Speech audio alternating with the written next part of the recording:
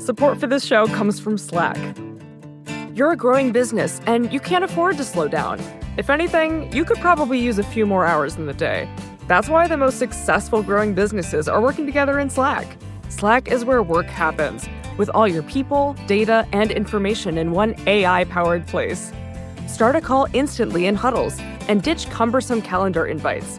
Or build an automation with Workflow Builder to take routine tasks off your plate. No coding required. Grow your business in Slack. Visit slack.com to get started.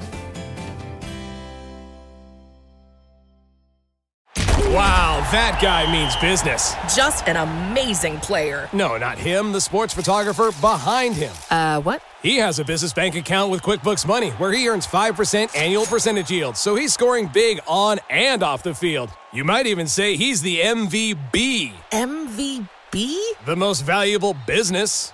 Making your money work harder. That's how you business differently. Intuit QuickBooks. Banking services provided by Green Dot Bank. Member FDIC. Only funds and envelopes earn APY. APY can change at any time. Hi, I'm Kara Swisher, editor-at-large of Recode. You may know me as someone who's not been able to play bridge since 2016 because I don't want to say the words trump card, but in my spare time, I'm just a reporter, and you're listening to Recode Decode, a podcast about power, change, and the people you need to know. We're part of the Vox Media Podcast Network. Today, joining us remotely, as all our guests are recently, is David Plouffe, the former senior advisor to President Obama who ran his campaign in 2008. After leaving the White House in 2013, he has worked with Uber, the Chan Zuckerberg Initiative, the nonprofit acronym, which you may remember created the app that was used in the Iowa caucuses. Most recently, David is the author of a new book called A Citizen's Guide to Beating Donald Trump. David, welcome to Recode Decode. Great to be with you, Kara. So where are you from? I'm asking everyone where they're broadcasting from right now. You're at home, obviously. I'm in San Francisco, yes. Right, where you live, correct? Yes. Yeah. So let's just get into coronavirus to start with, and then I want to talk about because so many other things. I want to talk about the election. I want to talk about digital democracy and digital voting and all kinds of initiatives you're working on. How do you assess the current political? You can talk as a citizen, obviously, but the political implications of what's happening right now. Well, it's March 20th, right? So we're going to know a lot more every day of this and as we get deeper in April. But I do think what people insist on from a chief executive, whether it be a governor, a mayor, or a president, is when the shit hits the fan, when there's a crisis, you're on top of it. You're transparent. You've planned for it. You're moving swiftly. And I think it's fair to say Trump has failed in all those regards. Mm-hmm. So I think as more people get sick, as the economy may go to a depression, certainly a severe recession, I think every day there's going to be more analysis of what he didn't do. And, all of it's on video and it's all available to the public. So, first of all, we have to make sure we have an election in November. So I think states are going to have backup plans to allow everybody to vote by mail. That'll require change of law. But, at the end of the day, some of Biden's weaknesses, he's been in Washington forever. He's not the most exciting guy, I think are going to be strengths now. Right. He led the Recovery Act. Talk much, but he doesn't have to talk much. I think he needs to be out there a little bit more than he is, quite frankly. Mm-hmm. I don't know if it has to be daily, but it needs to be close to that because he needs to be telling America what should be happening. It doesn't have to be a press conference that lasts 2 hours, but, it can literally just be a short video. Right, exactly. I mean, what's interesting is, so how does this come together? Because one of the things that Trump has done is he said, don't believe what your lying eyes are telling you. There has been videos and, there was a famous audio with him talking about grabbing pussies and it didn't matter. And he's been on video saying all kinds of awful things and it doesn't matter. He either says, yeah, I said it, or he says, I never said that, or I never. And in this case, he's trying really hard. Yesterday's eruption at the media was quite fascinating. It was all about, the day before, he had sort of complimented one of these crazy journalists who was sort of pushing, I think it's the ONA network, was pushing sort of a crazy scheme about, I didn't even understand the question, but it was more about how the media was in cahoots with the Chinese, et cetera. And then today, another person was saying, what should Americans who are scared say? And he got into another fight with another journalist. So it's worked before for him to say, I really was on top of this. I really did do a lot. I wasn't slow. How is this different? I think what's different is this is affecting all of us. So, the Access Hollywood tape, my view, should have disqualified him from showing his face in public, much less being president. But, that was about his personal behavior. This is affecting all of us. Now, he's going to try and do that. He's already trying to rewrite history. His campaign, my guess would be starting next week, is going to start spending tens of millions of dollars to run hero worship ads. Like about he came through in the war. Yes, he came through, right. We're going to see all that, which is why I think progressive groups, ultimately the Biden campaign, are going to have to be in that fight. Those that say Democrats should basically not say anything right now and just let Trump lead this, I think would be making a great mistake. We have to hold him accountable. And, in this environment, it's literally every minute on social media. We have to be putting content in front of people. It doesn't need to be hoary negative ads with the bad music and the silly lines. It can just be his words and the effect of it. So I do think this is different, particularly because you also see what other countries have done. And other countries have handled this with more urgency, with more skill, with more honesty. So we have a comparison there that I think will make a difference. That being said, 44 to 45% of the country will never leave him, no matter what. So that's not what we're talking about. It's basically 10 or 12% of the people that may be at play in this election. Right. And so when you think about, a lot of people are saying, don't say anything. This is a crisis. We have to be national. You're saying it plays into his hands in that regard from a political point of view, because now he's scoring these political points on the national stage by attacking the press or saying he was great. The crowd was that big. It's sort of that kind of version of that. Well, first of all, let's hold him accountable. So that I think that's the only thing that forces him to do his job. When he's getting criticism, when he's getting tough questions. So actually leaving aside the politics, I think it's in a perverse way, the only way to get the president to actually do his frickin' job. But then politically, we cannot let him recreate reality here. And Democrats make this mistake. I remember back in 2004, you remember this, Kara. Mm-hmm. Some of the young people I work with now don't, right? But, Swift Boat Veterans for Truth. No one's going to believe that against John Kerry. We don't need to respond to that. I went through it with Obama, the stuff that, he's not a true American and he's a Al-Qaeda sleeper agent and all the stuff you didn't think would get anybody, or the Hillary Pizzagate stuff. We've seen it over and over again. But this time we have somebody at the microphone. So Trump, that's why he's doing this. I think he's doing this to basically, he knows he messed up. And so he's trying to basically reset and say, I'm on top of this. Now, of course, he can't help himself because you mentioned the last 2 days, he kind of went off the deep end. Right. First, he was everyone was like, oh, look, he's being, and to me, when they say he's being reasonable, I'm like, he should have been in the first place. It's interesting that people give him that third, not even the second chance, the 50th chance, essentially, or the 100th chance. Yeah, well, he and McConnell, they just expect it from them, right? And so they are graded on a much lower curve, I think. And so, but at the end of the day, we have to keep bringing it back to where are the tests, where are the ventilators, where are the beds? Even these ships he talked about are not anywhere near the coast right now. Where's the truth? We just have to keep bringing it back to that because you see what's happened in South Korea and their testing regime has created a much different situation than ours. I just was reading a column from Peggy Noonan, the columnist from the Wall Street Journal, recounting how hard it was for her to get a test. Right. So it's not just, even A-listers are having, unless you play in the NBA, I guess, but everyone's having trouble. And the other thing is the way he's handled this is going to create more economic damage than we needed to have. Right. If we had handled it like South Korea, we would have been testing a lot more people, really isolating those that are at risk or who have the COVID-19. Now it's reckless. And, we are heading into, you just see Goldman Sachs, who, we always look what Goldman Sachs says about the economy. Mm-hmm. Last week, their estimates on the economy are 4 to 5 times worse than they were just last week. We've never seen anything like this. Right. And so we're heading into something that certain industries, I think certain geographies clearly are going to be in a depression from a clinical standpoint.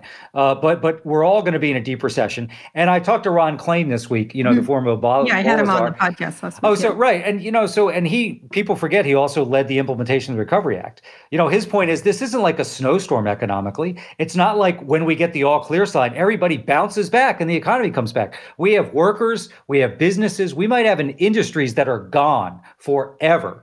And so it's going to take us years to dig out of this. All right. So wouldn't it be great to be president for the next cycle? So when you think about that, how do you conduct an election during this time? I mean, now you essentially have Biden as the presumptive nominee, even though Bernie, I don't know if since I last looked, but he hasn't resigned he hasn't quit. How do you conduct a presidential campaign in this environment? Well, first is the election, right? So we had elections during the Civil War in 1864, during World War II in 1944. We can do this. It's going to require preparation, I think, for mail-in ballot access everywhere. Maybe that'll be what we're doing, because if this comes back like the Spanish flu in the fall, stronger than it did this spring, so we have to make sure we can vote. So, you're going to have to, I think, really reassess your entire campaign plan. So the candidate obviously is going to have to be doing a lot more satellite TV interviews like this with podcasts, teletown halls in states. You're going to have to be doing a lot more digital organizing for sure. You're going to have to think about the things that you would do in canvassing, which is still the most important, I think, an effective way to talk to a voter, may not be available to you. So you've got to basically— This is going house to house. Going house to house. You may not have that. And then are you going to have debates? That's the other thing that's actually less about the coronavirus. But if you're Biden, you have to plan for a campaign that has 3 debates for Trump and a campaign that doesn't have 3 debates for Trump and account for that. So you need to be wargaming all this out. And you basically have to have 3 campaigns. One if we're in lockdown, one if we're not, and then one if we're in a hybrid where there may be some states that are and some states that aren't. And so it's super complicated. But the Biden campaign now has the time to do that. And digital becomes more important, whether that's good or bad. That. So what is that? What do you mean? How do you look at that? Well, I just think Facebook, Instagram, Snapchat, YouTube, Hulu, TikTok, which you can't buy ads on, which is all viral and organic. They were the public square before the coronavirus. They're more so now. And this is where I think I do worry about the Biden campaign. They're way behind the Trump campaign in sophistication here. Right. And they'd have to bring some of the people Michael Bloomberg hired into New York down to Philadelphia. They're going to have to bring more people from Silicon Valley and elsewhere who understand this world. So even today, it's March 20th. Trump was asked by Peter Alexander about NBC News, what do you say about people who are scared? And Trump lashed out at him. So what Biden should already have out is a video saying, here's what I would have said to Peter Alexander. They haven't done that yet. I hope, it's 1:15 Pacific time, but that kind of thing worries me. Like, rapid response is not about the news cycle. It's literally about an hour after Trump mishandles that question for Peter Alexander. What's their social media play? Right. And so you're saying you're scared about that. They aren't very responsive. They aren't. I know the people that are working on it and they're fine, but it's not quick. It's not quick draw because this is not a candidate who a lot of his messages, let's go back to before, which there is no before. You just got to be in the mix immediately. And they have time to get there. I think their team understands that, but they got to get there quick because they are fighting a different war than both Trump is fighting. And they're not meeting citizens where they are, which is we're all spending a lot more time on social media now than we already did. Right. And so if you are not thinking Facebook and Instagram first, you're not winning an election. You just have to these days. We can argue whether that's good for society or not. It's just which we will in a second. Right. But yeah. So if you're Trump, what would you do? If say you're running the Trump campaign. Well, that sounds bad. They're going to start advertising the hero worship ads. I would suspect as soon as next week. We're talking March 20th. It'll be next week, where they are just capturing Trump, the hero, Trump, the decisive decision maker, Trump, who's, making all the right decisions. There'll be people from battleground states talking about how much confidence they have in Trump. So I would be doing that. The one thing they think they have to be careful about, which clearly they wanted to do, was decapitate Biden and do like a 90-day blitzkrieg on him. If I were them, I would do that as soon as I can. That's probably not now, but it could be in a couple of weeks because you don't get that. He's addled, he's this and that. Yeah, he's going to raise your taxes and he's going to get rid of your cars and you're not going to be able to eat steak. A bunch of lies, but that's what they're going to do. It's what we did to Romney, honestly, as opposed to lying. It's what George W. Bush did to John Kerry. It's what Reagan did to Mondale. It's the advantage an incumbent has. So I think Trump's going to want to define Biden in the race. I would, by the way, this is less the campaign than the White House. I would stop having Trump be part of every one of these briefings. I'd have him do it a couple days a week. I just don't. Hangs on him because it gets hung on. Right. I think he can perform better if you ask him to do it a couple days a week and then let the professionals do it the rest of the time. Also, it does hang on him. If it goes badly, then he gets the blame. Right, like today did. This Peter Alexander thing was not a good moment. Right, but he likes to be at the center of attention. That's ultimately why he's the only star of the show, as George Conway says. Right. That's why I still think there's a chance Pence gets dumped because Trump just wants the 3 days where a new VP dominates the oxygen. It's why I think he's going to do debates. He needs that spotlight. He wants that spotlight. He can't help himself. Right. What does he do around if you were in around these gatherings that he likes, his rallies? Can't do those. So I'd go virtual. Listen, if Trump's first virtual rally probably gets 50,000 people, maybe even 100,000 people if they organize well around it, and they will. So I would go. Listen, he will be a smaller person in that setting, but they've used it, as you see Brad Parscale, his campaign manager, puts out the data on all of their rallies, and they're finding infrequent voters, unregistered voters, even some Democrats. So that is a weapon for them that's now been sidelined. So I assume they'll find a way to do that virtually. And do they work as well, do you think, in the future, these virtual? Do you see any evidence of it anywhere? No. Even smaller campaigns? I think it's deficient. I mean, I think in a really small campaign, if you're running for here in San Francisco, a supervisor's district or a state rep district, I mean, you could, if you did one of those every night, you could talk to a healthy percentage of the voters. But let's not forget how many people in Wisconsin or Pennsylvania, Michigan will decide this election. It's not that many. So, if you're Trump, maybe, or Biden, you do one of those every day in those battleground states and ask 250 to join. They've all got good data about who they're trying to persuade, who's a swing voter. Now, Trump, I don't see doing that because he needs the adoration. He doesn't want to be challenged by swing voters. That's something Biden can do. Every day, talk to 250 swing voters in Pennsylvania, Michigan, Wisconsin. And take the guff. Yes, take the guff. Be a great thing to do. Which he seems to like to do. Yeah. He seems to like to go at it with them and stuff like that. All right, so you would do those, and then debates not happen, or they would happen, and sort of the way Biden, Bernie was done, like just the two of them. Yeah, I think you have to, though. Trump has said he's not going to debate. I find that hard to believe, again, because he relishes the spotlight too much. But if Trump doesn't debate, those are three of the biggest moments in any presidential campaign. If you're Biden, you've lost. So what are you going to do about that? How do you create your own big moments? In the Obama campaigns, we were fearful about losing momentum. So you might remember in 2008, we did a 30-minute television ad with a live component. We had the president fly across the country, over a 48 to 72-hour period in 2012. You got to find other ways to keep that momentum. But losing the debates would be a big blow to Biden, I think. So I hope. By the way, I hope they're all in studios. I much preferred that. Than the crowds, yeah. The town hall things. But who performs better in that? Well, actually, Biden did very well without the crowd screaming, without the crowd sort of talking, and Trump does better in a crowd. I think that's right. Which is interesting. All right, so last thing in this section. So again, mail-in ballots, who is initiating that stuff right now among the parties? All of them? Or why would the Republicans want that? Well, I think that'll be at the state level. To start, you need to have state legislators really pushing and putting in legislation to enable that. So we have to have an election. Now, because the truth is we have the Constitution as a backdrop. If we don't have an election, Trump's not president on January 21st. Right. That's the only thing saving us. Because if there wasn't that, I think we wouldn't have an election. He doesn't get to stay. So we have to have an election. So I think you've just got to put pressure. And hopefully a lot of that does also come from the feds, but it's got to happen at the state level. Now, the question is Republicans in some of these states that don't have vote by mail will want to make it a one-time thing. I think we should fight to make it permanent. But at the very least, we have to have that as an option for this election. So mailing, not digital. We're going to get into that when we get back. All right, we're here with David Plouffe, the author of A Citizen's Guide to Beating Donald Trump. We're going to take a quick break now. We'll be back after this. Support for this show comes from Slack. You're a growing business, and you can't afford to slow down. If anything, you could probably use a few more hours in the day. That's why the most successful growing businesses are working together in Slack. Slack is where work happens, with all your people, data, and information in one AI-powered place. Start a call instantly in huddles and ditch cumbersome calendar invites. Or build an automation with Workflow Builder to take routine tasks off your plate. No coding required. Grow your business in Slack. Visit slack.com to get started. Wow, that guy means business. Just an amazing player. No, not him, the sports photographer behind him.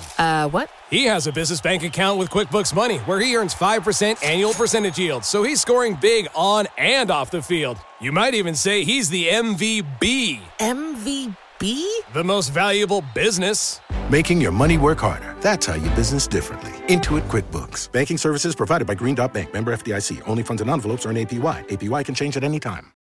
We're here with David Plouffe. Obviously, he ran President Obama's campaign and has done a lot of things in Silicon Valley, including some digital things. I'm going to put you on the spot here and talk about Acronym, David. Yeah. Tell me what's going on there. And I mean, I think one of the things that now seems like 100 years ago was this disastrous app in Iowa. Talk a little bit about that and what your involvement was. Well, I didn't have any personal involvement in it or even awareness, but so... Explain Acronym for people. Yeah, so Acronym's a nonprofit.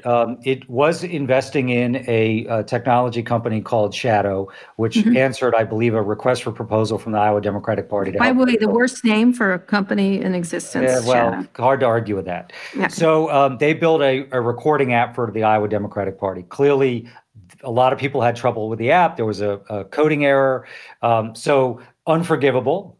The original sin, though, I think both in Iowa and Nevada, is the data requirements were different this time. So you got to remember, a caucus is all run by volunteers. So in Iowa, you have thousands of volunteers now having to do a bunch of different calculations on different sets of data. A lot of them didn't want to even use the app. My understanding is less than a third of people said they wanted to use the app. So you didn't have enough capacity on the call-in center. You had Trump's people screwing with that when the number got out. So it was a catastrophe of epic proportions. I think we're not going to have caucuses anymore, so that may be an upside of this. I would doubt the next time we do this if we have caucuses at all. But I think the original sin was the data requirement. Then you had, because even in Nevada, where they built, I think, an iPad-based solution on the tech side, it took them days and days to get the results in a relatively small state like Iowa. So I think that it was the problem, was the requirements, but obviously the tech failed in Iowa. So why does it seem that Democrats aren't so good at the tech? It's so funny. Right. I mean, you used a lot of tech in the Obama campaign, but you had your first chief technology officers. There was a sort of forward leaning into tech, but it seems like Brad Parcell is the best technologist in politics right now. Why is that? And the Republicans seem to do it well. Well, so there's, as you know better than I, but for our listeners, there's tech, there's digital, and there's data, and those aren't the same thing, right? So what I'm helping Acronym with, I'm volunteering my time to them, is we're engaged in program work in battleground states. We're doing a lot of boosting news and some advertising around Trump's response to the coronavirus. We've done that on the economy. We have to get better about being always on these platforms. We've hired, as you know, a lot of people from Facebook and from Google to work on the measurement. So we're getting real-time signal about what's working or not. So we are behind on digital. Part of that is we might flex during a presidential campaign and then we go away. So we have to have infrastructure that's in these fights, not just in federal campaigns, but in state legislative campaigns all around the country. Secondly, data. I think, as you know, the data is, it's the enriching of the data, voter file information, census information, commercial information, that's available to anybody. The question is, how are you enriching it? And I think one thing the Trump campaign does really well is they just put a ton of content out there to enrich their data. So they have a better sense than we do right now, I think, about who's truly undecided in Wisconsin, who's movable on what issue, who's leaning third party. Then there's the tech. And that is, I think, where we probably we suffer the most for. Maybe during a presidential campaign, some tools are built, presidential campaign goes away, and then we fall behind on tech.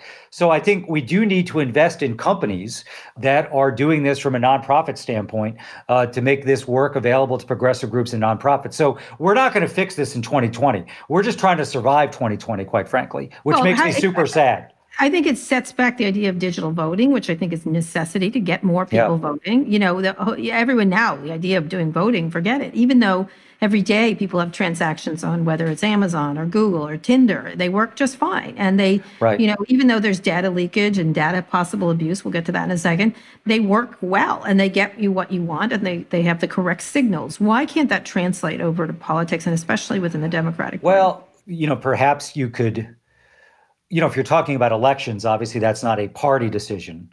But I would I'm kind of an outlier on this because there's even a lot of people in the Democratic Party who say digital voting is a bridge too far.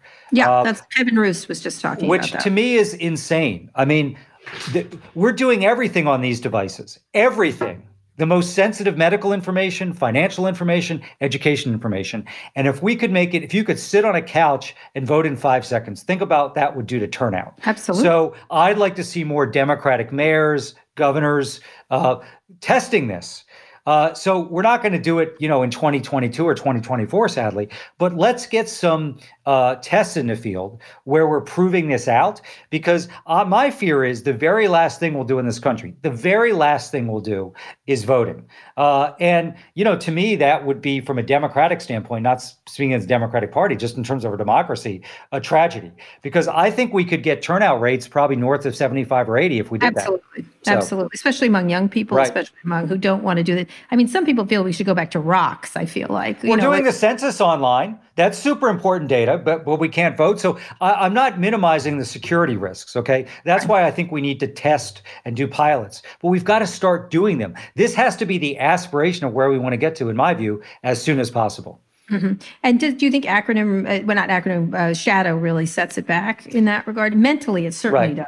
Well, I don't think in reality it has to, but yeah, I mean, if a mayor says, I am going to try and do my next municipal election with some precincts, it's not even the whole city, voting digitally, people might ask about that. And he'll say, listen, we're going to do it better. We're going to have better tech. So you just have to be willing to answer the question. So yeah, unfortunately, I do think it is a small bump, but I don't think it should be a barrier at all. Should it have backup paper ballots at the same time, or some? That complicates the situation. Yeah, but listen, I mean, I know that people freak out because we're talking about election. Like, we do A/B testing and everything in the world. Let's do some A/B testing. In some of those precincts, let's have backup paper balloting, and let's not. But we've got to start doing this in some municipalities and even some states. We just have to. All right. Now, you've been involved, speaking of, you talked about the importance of Facebook and Instagram. Those are that's a Facebook company. You didn't mention Twitter. And we'll get to Twitter in a second. But you worked for the Chan Zuckerberg initiative, which is not Facebook. It is Mark Zuckerberg by himself. You're doing what for them now? So yeah, I started in the very beginning to help them set up the philanthropy, stand up our criminal justice work, our housing work, our immigration work. And I've now, just because I have a bunch of other projects I've got to allocate time to, spending less time there. I'm still involved with them pretty deeply in terms of all that work. They do a lot of advocacy work around criminal justice, supporting the split roll commercial Prop 13 ballot initiative here in California in 2020. So I give them credit for that, because as hot as things are for Facebook right now and for Mark personally, they're still willing to take positions on things. But that's how I'm spending my time. And my view, when they reached out to me, this was pre-Cambridge Analytica. But regardless, I said, they're going to end up spending tens of billions of dollars, maybe more of that, over their lifetime. And if I can help them get off to a good start, that would be a good way to spend a few years. So that's why I ultimately decided to get involved with them back in 16 and 17. Would you get involved with them now? I mean, because a lot of the Democratic Party does believe that Facebook had a really negative effect on Trump. On the philanthropic side, absolutely. I think they're doing really important work. You see all the work actually on the science side of Chan Zuckerberg right now, deeply involved in trying to get more testing here in the Bay Area. The education work I couldn't be more passionate about. So yeah, I would do that in a heartbeat. All right. What about how the company itself? How do you and other Democratic Democratic Party advocates look at that? Yeah, well, my involvement has been strictly on the philanthropic side. So this is more as an observer, right? As an observer, right. Yeah, I mean, I think that, so first of all, I actually agree that we should not ban political ads on these platforms, because then I think it becomes even harder for an insurgent, somebody who's underfunded. But, at some point, I do think you're going to have to fact check this stuff. I get how hard it is. Somebody's lie is somebody's truth. Somebody's political ad is not somebody's political ad. But I don't think it's sustainable in the long term to just have that be a wild, wild west. So I'd like to see more progress there. The other thing I'd say about Facebook, Instagram, YouTube, we built our own social networking back in the Obama days. It is a way to organize.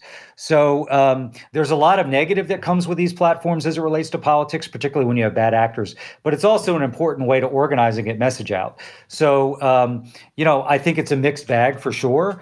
I know Barack Obama wouldn't have been president without the internet. Barack Obama wouldn't have been president without our version of social networking back in the day. So now Trump obviously leveraged these platforms quite smartly. What is so interesting, of course, is one of the reasons The Clinton campaign, by the way, rejects this argument, but Yes, it is believed that Trump used these platforms more strategically and more smartly because he was underfunded and he just let the experts from these platforms inform what they did. That has credibility to me. I think the right has always had, because they've been frozen out of regular media. Right. You know what I mean? They've had to find ways to get in. And before they had Fox News, they didn't have anything. And so a lot of the early efforts, I remember Ralph Reed, a whole bunch of people were online way before. Howard Dean got a lot of attention, but the right was much heavier online than other places in terms of reaching out to their constituencies and building a base. The disadvantage we have right now is so profound. It's why some of the work, I think, at groups like Acronym and others, which are trying to create content and always beyond. So we have both a last mile problem. We talk about that in transportation, getting the content to the voters we need to reach. We also just have a content deficit. They have Fox and they have Breitbart, and they have Sinclair. And then, as you know, Kara, they have these online publications in states all over the country, most of us have never heard of, that are massive advertisers. And they're largely all singing from the same hymnal. We are at such a massive disadvantage as a progressive infrastructure right now. And if we don't figure this out, we're going to lose a lot more elections than we should just because of that content disadvantage. Is there any way that's fixed? Because they do march in lockstep and there's the story of the day and you hear it over. I hear it from my mother and I heard it on Fox News and I hear it, it moves very quickly through that ecosystem. Is there a way to do it when you have on one side, Alexandria Ocasio-Cortez, who's very good at internet. She speaks internet. Or the Bernie bros. You have everyone talking from a different place, essentially. So I think that consistency is hard, number one. Number two, so even though Fox, as you know, their ratings are never particularly high on any given night, given how big our country is, but that content they put out is amplified a gazillion times over. So we tried Air America back in the day. Didn't Al Gore have Current TV? So I don't know if we're going to have our version of Fox. We need to keep trying. But what we do need to do is here's what we're doing at Acronym is just every day in battleground states, putting content in front of people about the manufacturing recession in Pennsylvania, the cuts to Medicare and Social Security, his response to the coronavirus. That's less than ideal because you've got to pay for that distribution. The other thing I'd say that we're finding is the content that's working the best out there is actually not advertising. It's simply boosting news that people aren't seeing. Those of us that are high information news consumers see an article in the Pittsburgh paper or on the NBC affiliate about the manufacturing sector and say, that's going to kill Trump. Nobody would care about seeing it. Right. So It's going to cost a lot of money and going to need a lot of talent for us to get anywhere near the right. And so I think we are at a disadvantage because we don't have the North Star of Fox and we are not as command and control as the Republicans. But if we don't find a way to be in front of people on our phones and laptops every day, 365 days out of the year, not just in presidential elections, we're going to fall further and further behind. What do you imagine has to be done to do that? I mean, does there have to be some information czar or what among the Democratic Party? Because they tend to go 5 different ways. It's like, I don't even know. It's like a goat rodeo to get everybody together. It is. I mean, here's what you need. You probably need $1 billion a year. That's just feeding content to swing voters, to people you want to register.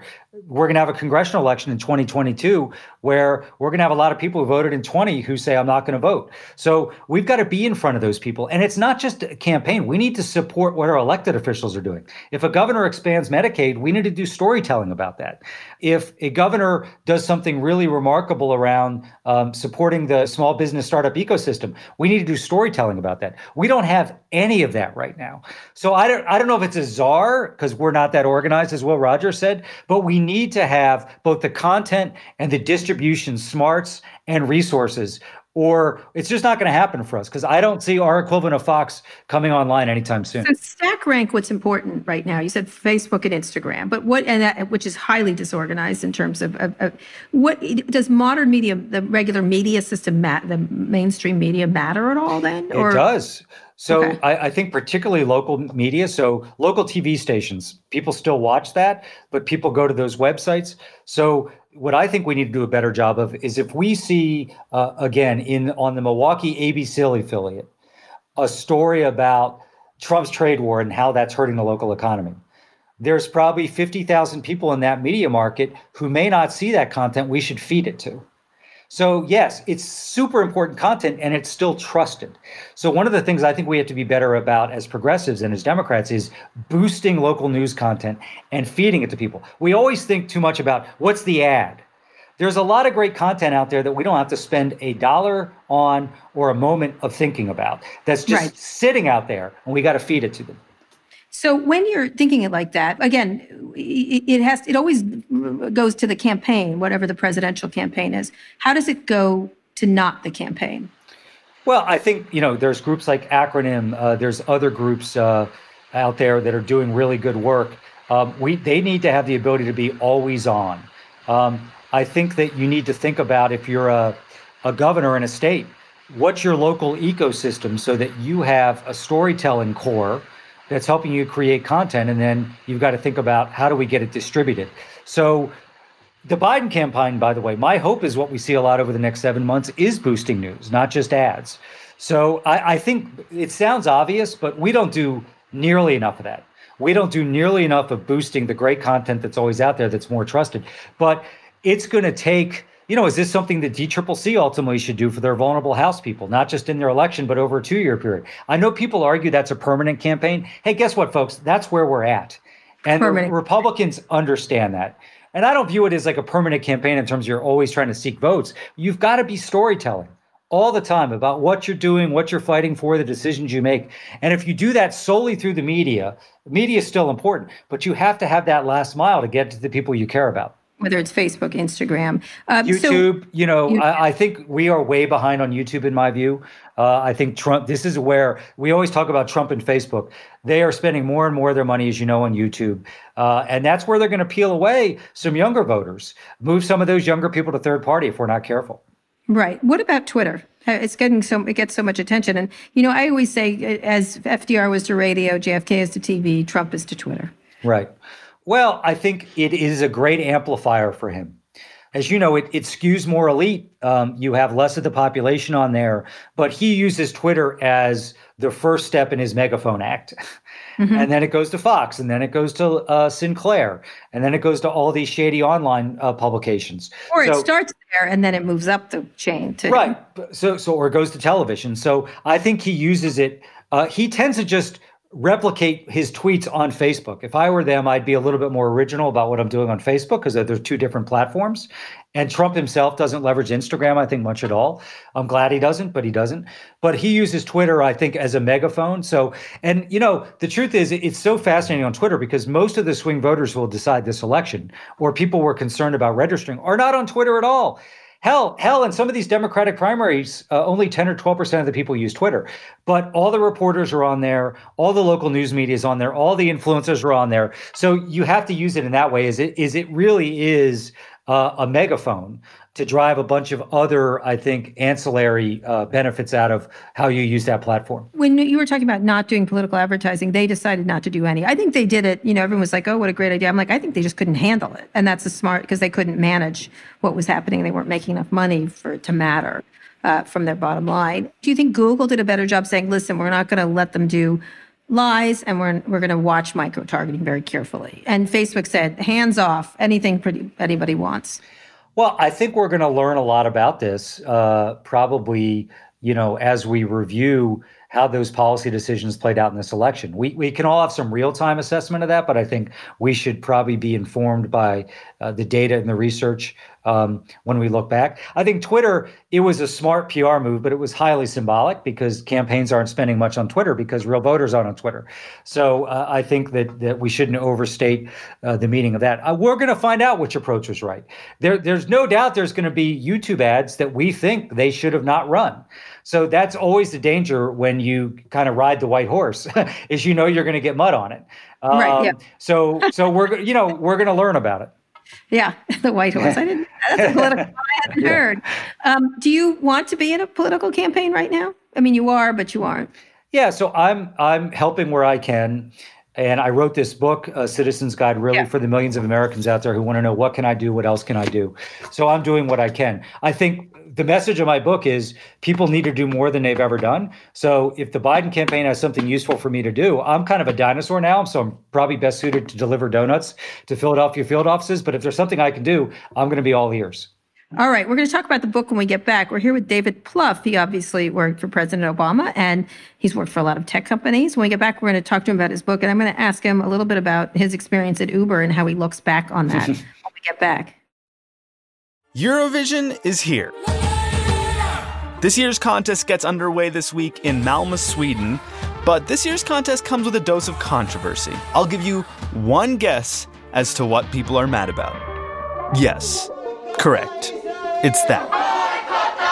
Organisers of the Eurovision Song Contest say they are assessing whether Israel's entry breaks the rules on political neutrality. I think it's a shame. I think there's no way that Israel should be able to participate in Eurovision. Pro-Palestinian protesters are taking to the Swedish streets. More than 1,000 Swedish artists, including Robin, have called for an Israel ban. Some European politicians are joining them.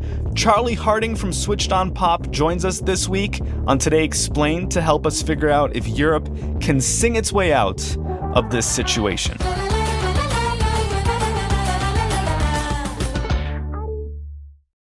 We're here with David Plouffe, who probably needs no introduction. He's a very famous political, do you call him a political operative, David? Political hack operative. Hack. Let's use hack. Yeah. All right, you wrote a citizen's guide to beating Donald Trump. So talk about this. Why is it a citizen's guide? Like, give me some details and high points of this. Well, the spirit of it is that I think a presidential campaign to the average citizen sometimes can seem there's so much money.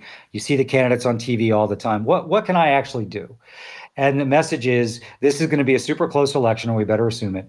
And if every voter out there, even if they affect 2 or 3 people voting differently or registering them, think about if millions of people do that, that's more than the win number. So the spirit is you've got to get in the game. You've got to make sure your family and your friends are registered, that they're making their volunteer plans. If you live in a battleground state like Wisconsin or Florida, become a precinct captain if you have the time. If you basically got rid of your Facebook account, you need to reactivate it at least through November 3rd, because you need to be sharing content, creating content. So it's a lot of practical ways for all the different ways people to get involved. But again, my message is don't get discouraged if you're making 4 hours of phone calls or you're door knocking for 4 hours, if you can do that, and you think you only affected 2 people. Think about your effort in the aggregate. Kara, it's always interesting. I talk to people out here in Silicon Valley who might be engineers who say, it seems super efficient for me to spend 4 hours door knocking when I only think I reach 3 people. And I say, well, by the way, we need lots of engineers in politics. If you want to quit your job, that would be great. But voter contact is kind of what's available to us. And so let's say you travel to Arizona and you on a weekend, you did 8 hours of door knocking and you only think affected 6 people. Mm-hmm. Well, if 5,000 other people also did it both of those days, you're talking about 60,000 people. On the 8 weekends between Labor Day and Election Day, that's almost 500,000 people. Way more than enough vote to decide this election. So the message of the book is you've got more power and influence than you realize. And because Trump is such a menace, the last thing you want to do is sit there and watch election results on November 3rd and know you could have did more and didn't. And he, strolls out the ballroom of Mar-a-Lago with his grifter family and Sean Hannity, in tow, and says, thank you, America, for a second term. None of us are going to want to look back and think there's more we could have done. All right. What else? Besides that's contact, which you can't do right now, and probably not till the election. There's going to be a lot that's going to be limited. Well, there's phone calls you can make. There's postcards you can write. The great example I like to use is if you've got a neighbor or a friend who voted for Trump last time who says they're not going to, whip out your phone and say, can I take a 15-minute video of you or 15-second video of you and share it? If you see an infographic about Trump's tax cuts or about his reaction to the coronavirus, share it on your network. This is to our prior conversation about our disadvantage in terms of content and the digital ecosystem. Yeah, we can make up some of that with spending and smarter work. But if we have millions of Americans every day only spending 5 minutes of their day, either creating quick content or sharing content they like, fighting back against lies, we don't get maybe to equality, but we get a lot of the way there. So you have to, and this is the thing I struggled most with in the book, because I know people think, I don't want to be on those toxic sites. And I don't want to get into an argument with my Aunt Ivanka or Uncle Jared about how awesome Trump is. You just got to do it, because if you don't do it, no one's going to do it. And the stuff you see that's just a flat out lie. I make this mistake. I'll say no one's going to believe that. Somebody will believe it. And you got to fight back. And it also gives courage for other people to get in the digital game. So that I think is super important, and that there's no state lines on that. We can do it when we're quarantined. You can make phone calls from your cell phone to people we're trying to register. You can write postcards. There's a lot you can do if we're all bunkered in for longer than we'd like. So are the campaigns doing that, getting people? Because they're so used to the other way. They are. This is another place where they're going to have to adjust, where if you don't have door-to-door canvassing as part of your repertoire or not till later, you've got to adjust. And I would be utilizing this right now. You've got people at home. They're taking care of kids. People are working from home. I don't want to overstate the free time we all have, but people aren't commuting. We all have a little bit more time. And I think a lot of people would be more than willing to write postcards to swing voters in Wisconsin or call some people in Florida. By the way, maybe the formerly incarcerated who are now eligible to vote would be willing to create some content. So I think part of this will be the Biden campaign, Senate campaigns, putting out a call. We need you to do this. We want you to do this. Here's your checklist for activity. I think a lot of people do it if they're asked to do it. But part of my message in the book is don't ask. Don't wait to be asked. If you care about the future of the country, you got to get in a fight right now. Right. And in terms of Trump's advantage in this, he is online all day long and is on the television all day long, making either distracting or screaming or whatever. Even if it's bad news or he does a bad job, he gets the attention and sucks up the oxygen. Well, the Chinese virus is a great example. So it's horrifically racist, but he's doing that because he wants us all to be talking about that. And it makes me sad because we should talk about it. We shouldn't have a president saying Chinese virus. But, he doesn't want to focus on the tests and the beds and the masks and the ventilators and how he downplayed this. So he's a master at that. He's a master at distraction. So, I think this is an example where there's a lot of good content out there. Acronym's done it. 11 Films has done it. Some of the former Republican operatives in the Lincoln Project have done it. American Bridge has done it. Great content that captures how Trump mishandled this. If you see that content on your Facebook page or somebody sends it to you, you have to share it with everybody you can. Now, what's interesting is it interesting being sort of involved with people you used to go against? I mean, it's so funny. I ran into Joe Walsh somewhere, and I'm like, I'm so looking forward to disliking you again. You know what I mean? Someday. I can't believe you're on my side. This is bad. This is. Well, when you talk to all of them, whether it's John Weaver or Rick Wilson or Steve Schmidt, they would like to be adversaries again. They've not given up on their party forever. But they're super creative. They're super tough. And I think that they understand swing voters who might lean Republican better than I ever would. And so I think it's really great to have them on the field. And some of the work the Lincoln Project has done has just been tremendous. And I hope we see a lot more of it. Will Bloomberg be back? Will they, he said he's going to spend with whoever. Do you really think that's true? I hope so. We're talking today when he announced that he's giving the DNC and state Democratic parties a lot of money. We need him to do more than that. We need him to spend money on the independent expenditure side, because as you know, he's got Gary Briggs, the former CMO of Facebook, a lot of great digital talent running that work for him.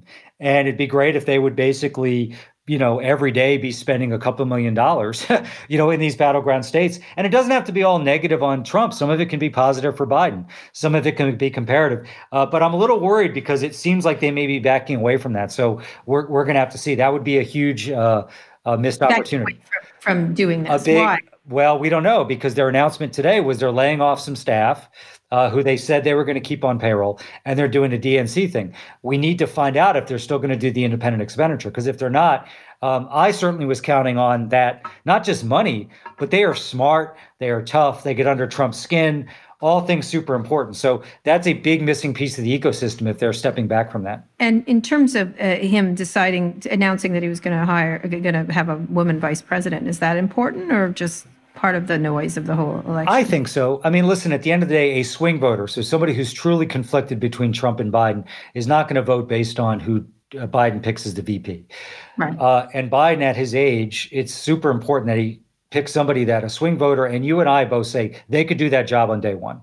So that's the threshold. But I think a woman will excite activists and may excite younger voters. So I was very excited to see that.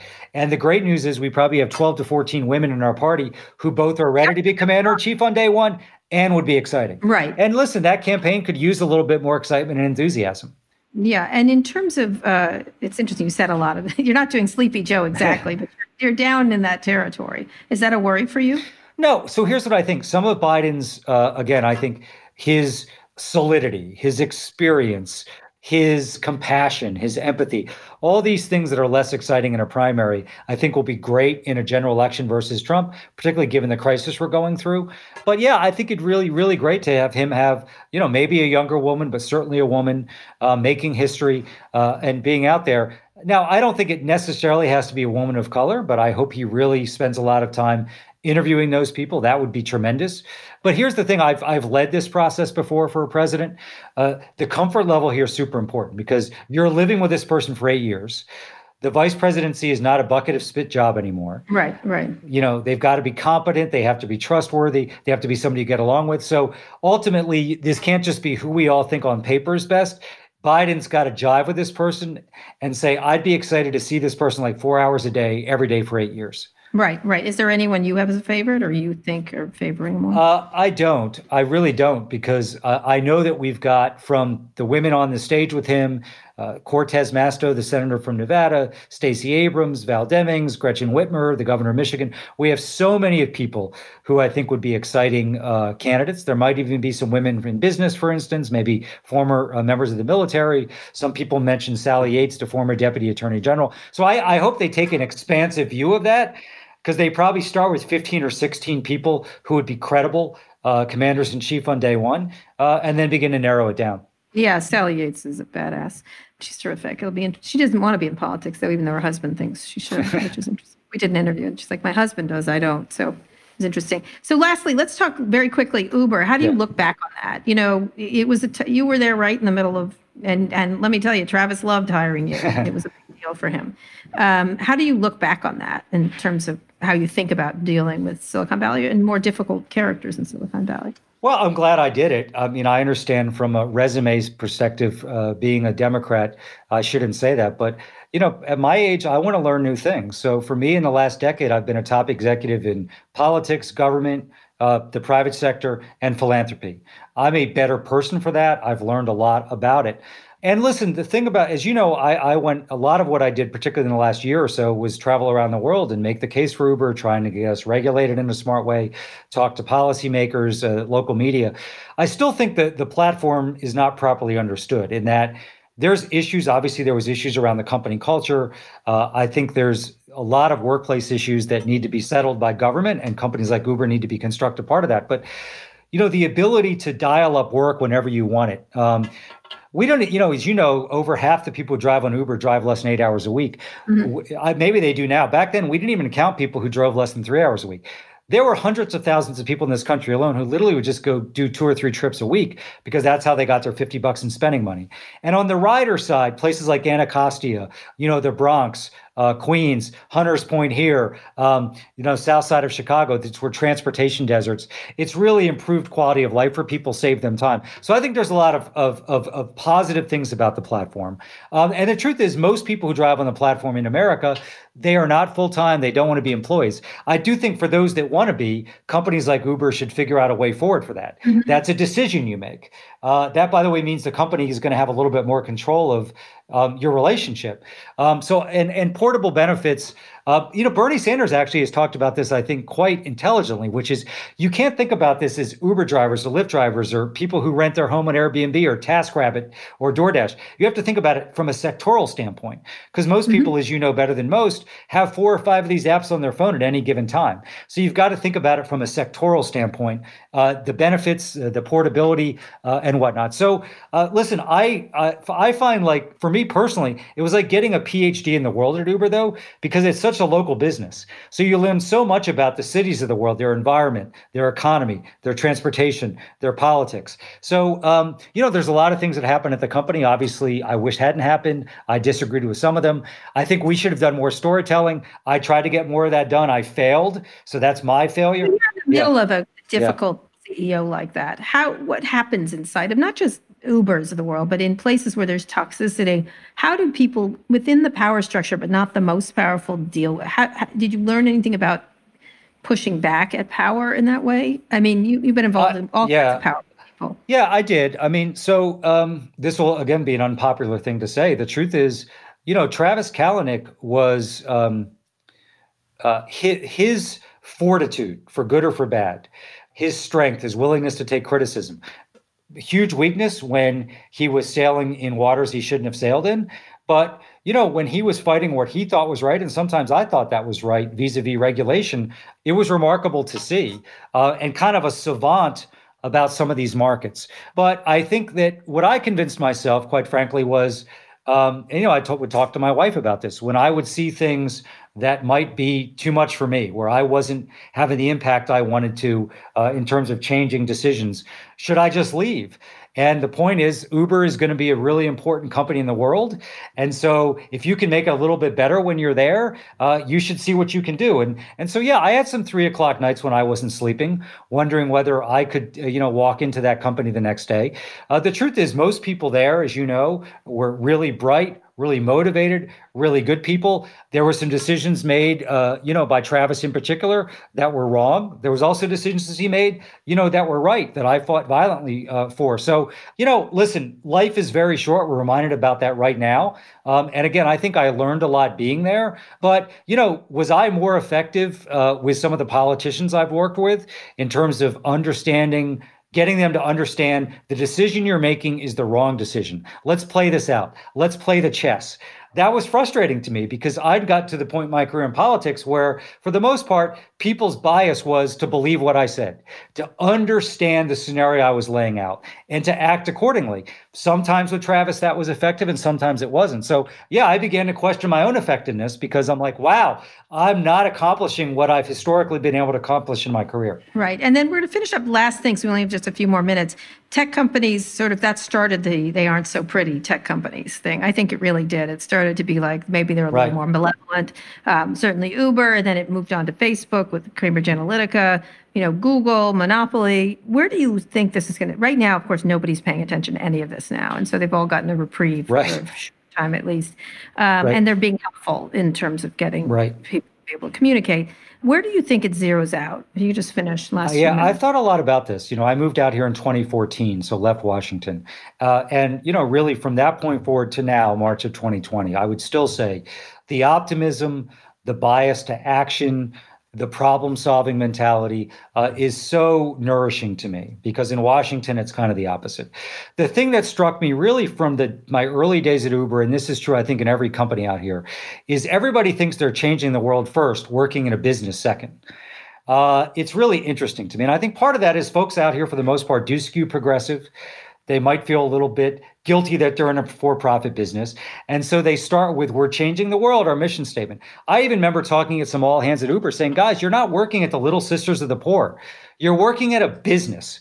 I happen to think there's some positive impact and you're helping parts of society, but let's not forget the two. And I think that's where some of the tension comes in when tech companies and their leaders get into reputational problems out here. I think they see themselves in the mirror differently than they are, which is they are running businesses. Their job is to return shareholder value. Their return is to meet quarterly numbers. And I think they get confused sometimes where they see themselves in a way that's false. And a lot of companies, I think, convince themselves that we are here to do good. And the byproduct of that is we're also a business, as opposed to we're a business first. That has really struck me. I'd like to see that change, by the way, and for folks to fully embrace that they're running businesses, not charitable organizations, and they have implications. And they have an impact that they don't recognize. They're very slow to recognize impact. And this is why do you see massive regulation coming for tech, or do you think they'll be able to push it off? I think there's going to have to be some. There has to be. I mean, I think there'll be public outcry. So, yeah. Mm-hmm. And I think that'll probably still originate in the EU. We'll ultimately see. Here in the U.S., because no matter what happens in this election, the Senate's going to be fairly close. So legislatively, it's going to be tough, I think. But, if Joe Biden gets elected president, he's going to put in people in these agencies and regulators who are going to have a lot of teeth. So I think they better prepare for that for sure. So, yeah. What about if Trump wins? Well, it's interesting. I mean, obviously they've done some saber rattling, but at the end of the day, my guess is the second Trump term, my guess is, I may be wrong about that, is a lot of that will relent. He's doing the saber rattling to fire up his base for the purposes of this election.